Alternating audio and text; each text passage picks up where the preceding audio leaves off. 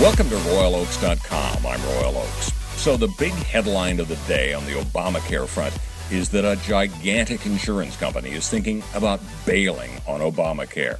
What a shock. What a stunner. I don't think Nostradamus could have seen this one coming. Let's try to sift through the rubble and see if we can somehow reconstruct what happened. For example, how did our healthcare system wind up so dysfunctional?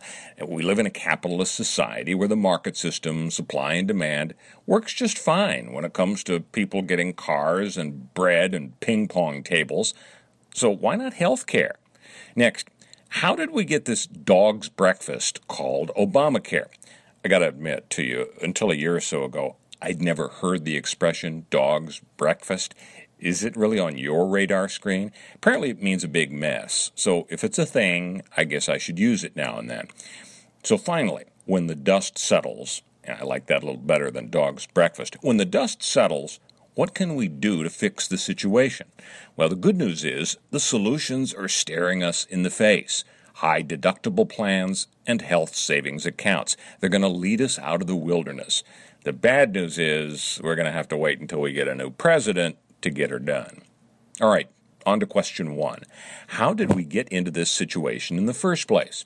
Well, like so many problems in society, the reason our healthcare system is a total freaking mess can be traced to the fact that the rocket scientists who have run our economy for the last 70 years or so since World War II have ignored the genius of the market system.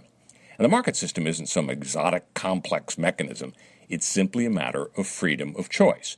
Folks want goods and services. Lots of providers of goods and services compete for their business. Every time a consumer buys anything, whether it's a donut or a vacation or a house or a hat or a Band-Aid or an appendectomy, he sits down and he gazes out at countless options. Let's say he has just 100 options. Let's say he's buying a loaf of bread. 100 companies are clamoring for his business, and they're providing what they hope will be the perfect combination in his mind of quality and price. He wants to pay the lowest possible price, but he also likes the idea of high quality. So which bread will he pick? And it's not just bread, it's everything. What vacation package will he get? What doctor will he hire? If the market system works, countless people compete for his business, and he picks a winner. The winners thrive. They tend to get picked by a lot of other smart consumers, and everybody's happy. Enter the medical system. You may have noticed that's not how it works. People don't sit down in a little room and scan 100 different choices and say, let's see, how much will my medical care cost if I buy it from this insurance company? How much will it cost if I buy it from a different company? No, medical care is different. Now, why is that? Well, let's go back through the dim recesses of time to World War II. The folks who were running our economy in World War II saw the fact that because of the wartime demands on our economy, there was huge pressure to push up wages and prices, and inflation was a real problem. So they said, okay, that's it. Nobody can raise their prices, and nobody can raise their wages. We have decreed there shall be wage and price controls. But companies still wanted to hire the best people, and they wanted to compete to entice the best people to join them. So what did they do? Well, because their hands were tied and they couldn't actually raise wages, they gave stuff away. Specifically, they gave away health care. They said, come with us. You'll be covered by a group health insurance policy as an employee of our company. It'll be great. It'll be better than a wage increase. So people signed up with Rockwell and General Motors, and they got free health care. So when they had free health care, did they sit in a room and scan 100 doctors, nurses, hospitals, insurance companies, and go through the magic process of comparing quality with price, mulling it over, and finally picking a winner? No, they just got their free health care with their employer-provided health insurance policy. And when a consumer isn't paying for what he gets, and he doesn't go through the process of comparing quality with price, guess what? You go hog wild. I don't know where that expression came from. It's probably unfair to hogs. Anyway, you overuse. You aren't careful about how much of a product you use, which drives up the cost of the product. So what else has happened in the last few decades? Well, in addition to free health care through group health insurance, The government got into the business. The government decided to try to buy a bunch of votes by giving away a bunch of free stuff, namely medical care. They were going to trot out Medicare for the old folks and Medicaid for the poor folks, and more stuff got given away for free because more and more politicians were smart enough to realize that the more stuff they gave away for free, the more votes they would get. But once again, the market system wasn't allowed to work, because the people who got the free health care through Medicare and Medicaid don't sit down in that little room and look at the 100 options comparing quality and price and take part in the magic market system. They just take.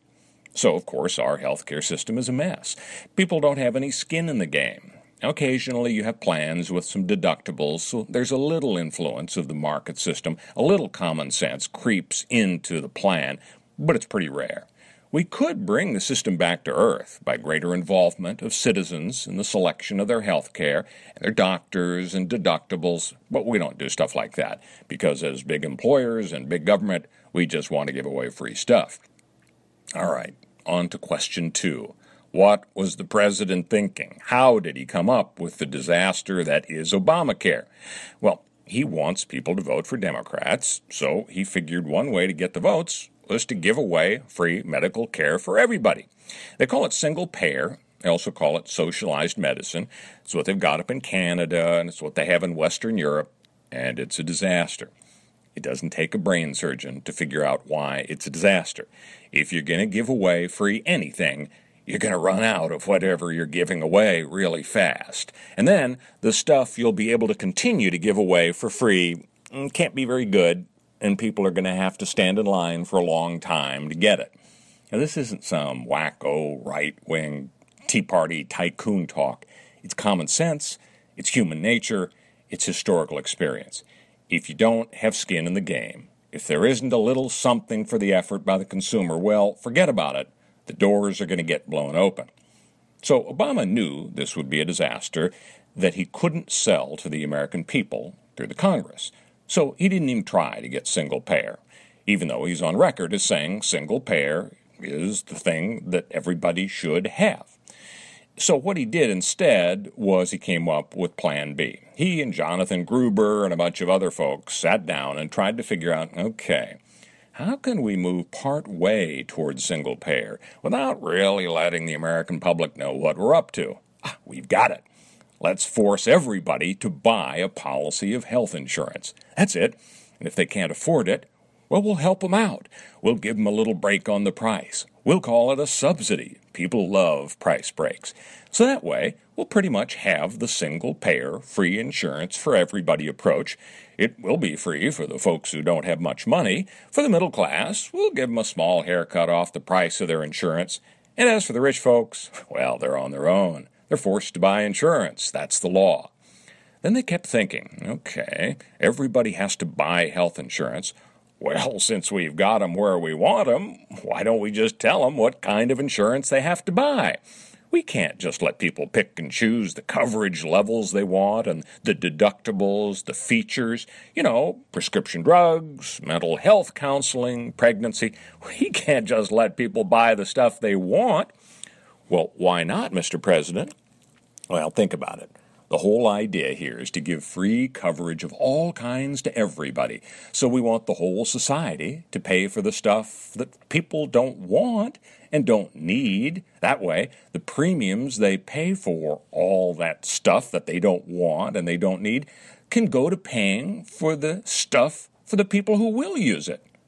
Then came the really sad part. In order to sell Obamacare to the American people, the Obama administration, they decided to lie to the American public. Again, this isn't Tea Party crazy talk. It's irrefutable fact. When he told people they could keep their health plan if they liked it, that was false. The Obamacare law has explicit health insurance coverages you have to have, from drug abuse counseling to alcohol rehab therapy to birth control. When he told people they could keep their doctor if they wanted to, that was also false.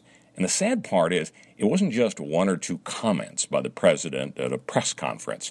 No, his assurances were part of a PR drumbeat, a campaign to sell Obamacare to the American public that spanned 25 presidential falsehoods over 11 months during the 2009 to 2002 run-up to the congressional vote. In May 2009, the false statement first appeared on the White House webpage about keeping your doctor and keeping your plan. And then the next month, in June 2009, in the president's weekly address, same thing happened, word for word. Then his town hall in Green Bay, Wisconsin, same month, his speech to the American Medical Association, and at another press conference.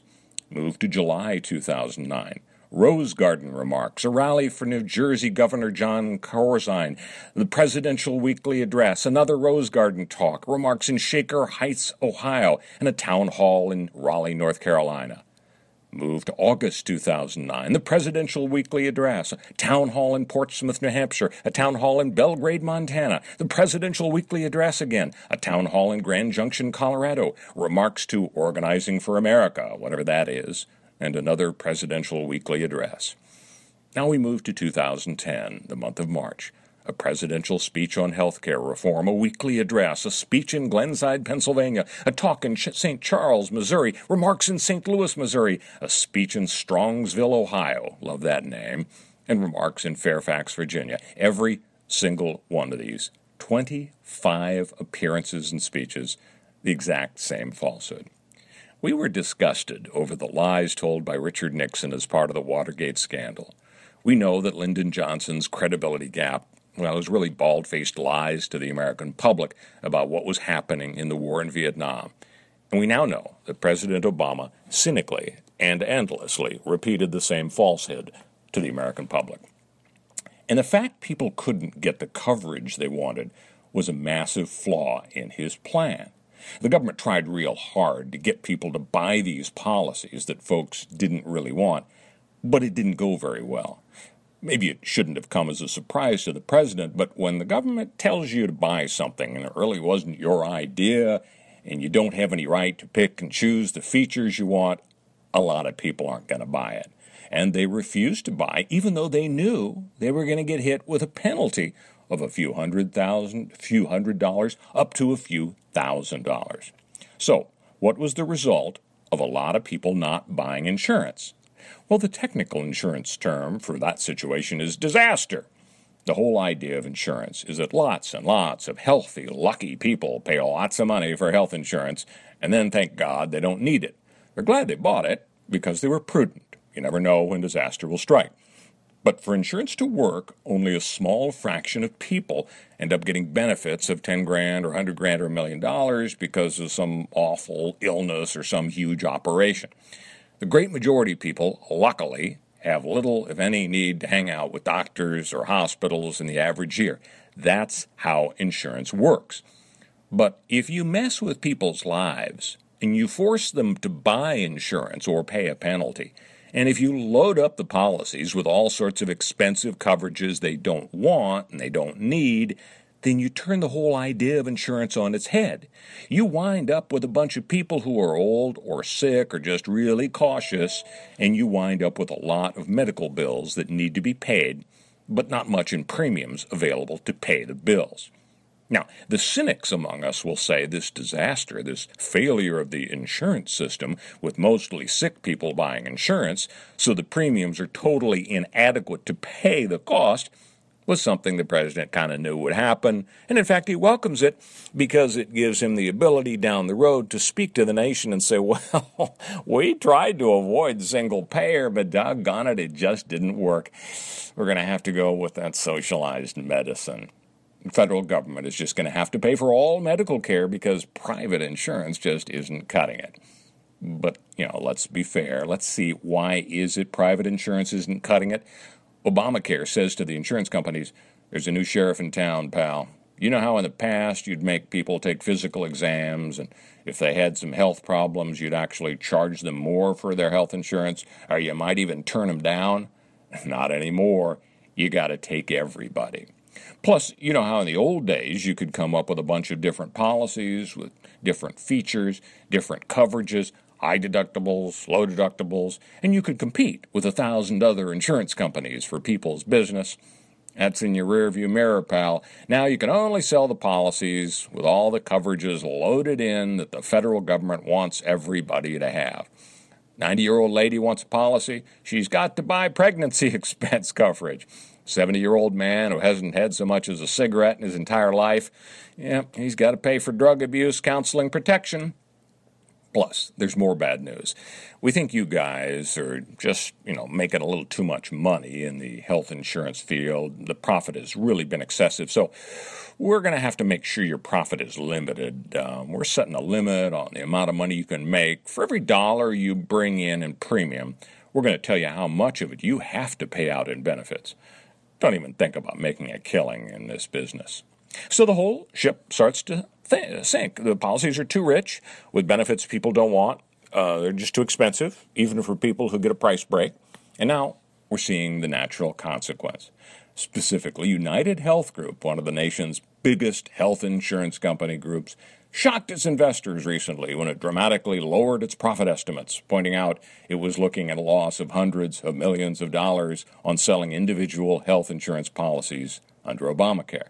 And as a result of these losses, the company is warning everybody it's thinking about not selling Obamacare policies in 2017. So the good news is that instead of letting Obamacare cram single-payer socialized medicine down the nation's throat, the slow disintegration of the Affordable Care Act might lead Congress to come up with some changes to Obamacare. Don't look for that to happen overnight. Specifically, don't look for it to happen until January 20, 2017, when we have a new president and a new Congress. So the basic problem is that Obamacare is trying to put a square peg in a round hole. The round hole is the health insurance marketplace. And that marketplace is no different from any other market. You have the price paid by the consumer, and you have costs paid by the company. And it's pretty straightforward. In order for a company to exist, the price it takes in has to be bigger than the cost it pays out. How does a health insurance company make sure it doesn't go broke? In other words, how does it make sure that the premiums it takes in add up to more than the medical bills it pays out the door? Well, it sells a product that it reasonably expects, based on decades of actuarial data, will result in a payout of X dollars and a premium intake of something more than that.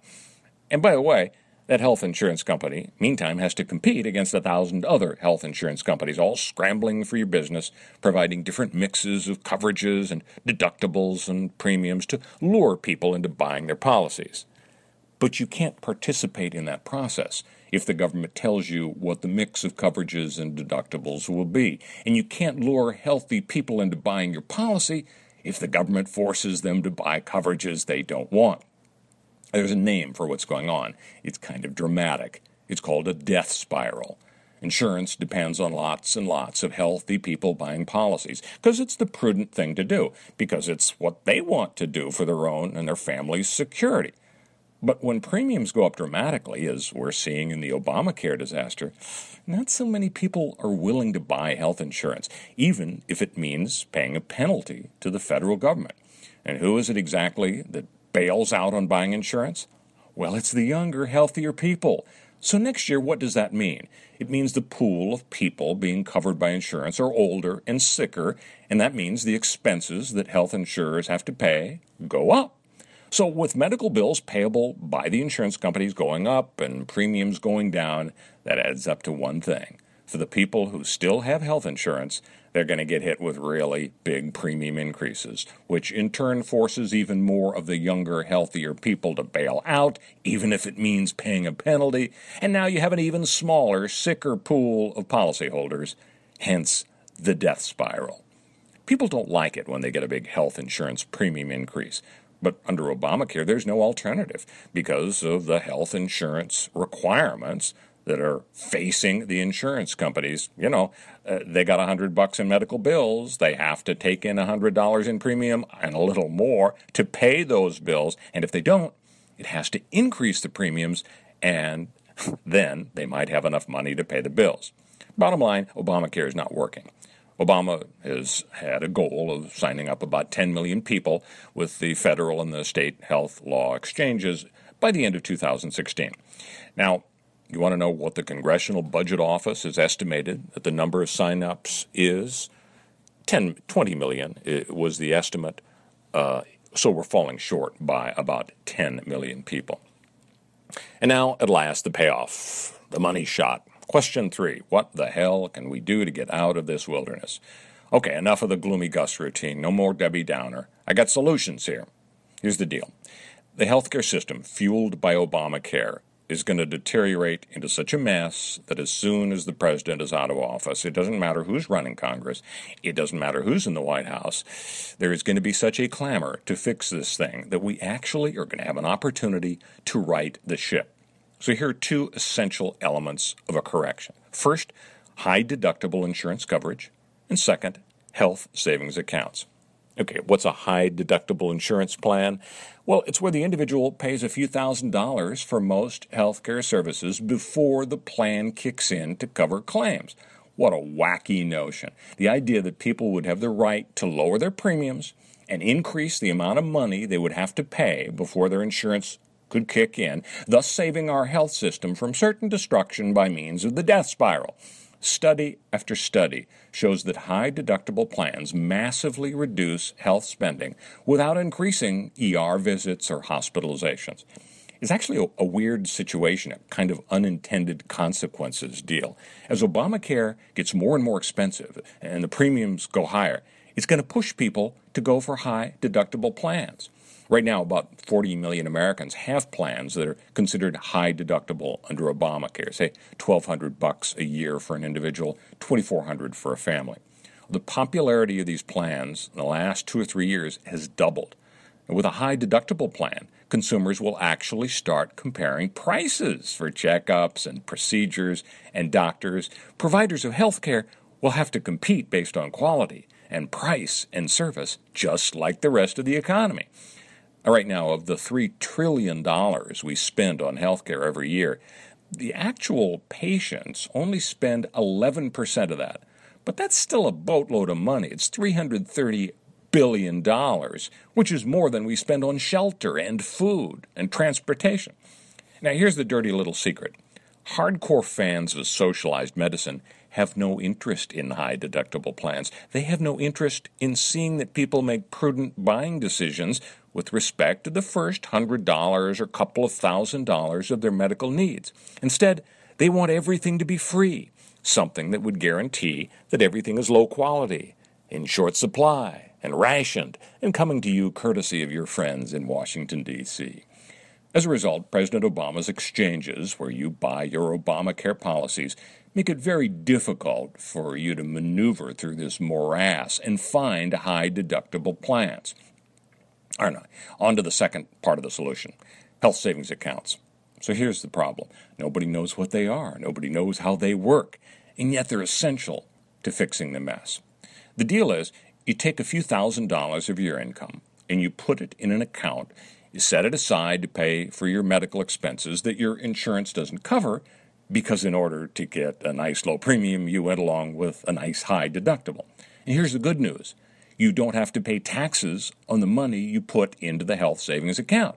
Then, if you don't need it during the year, you get to roll it over into the next year's account.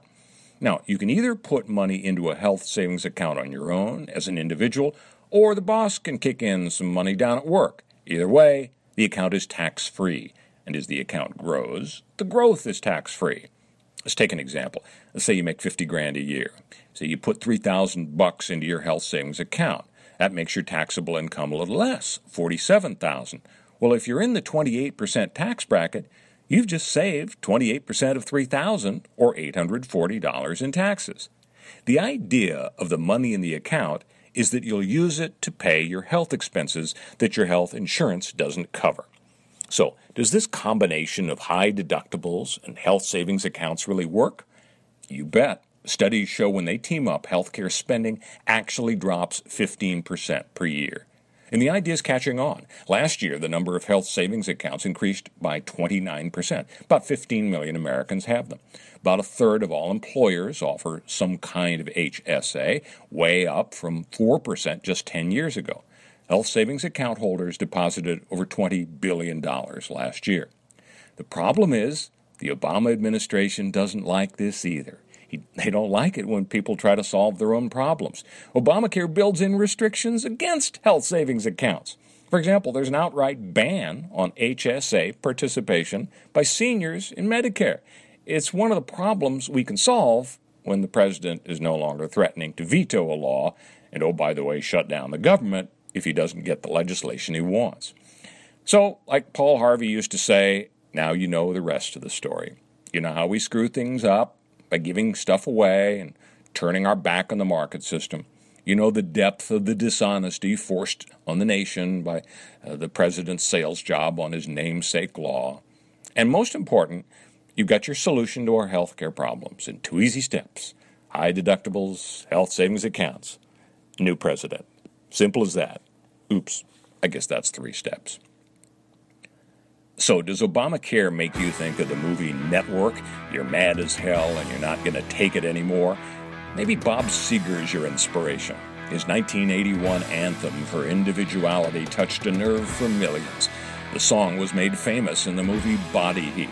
It's number 42 on our top 50 songs of all time, and it captures the way countless Americans feel about the government stuffing you into a box they think is best.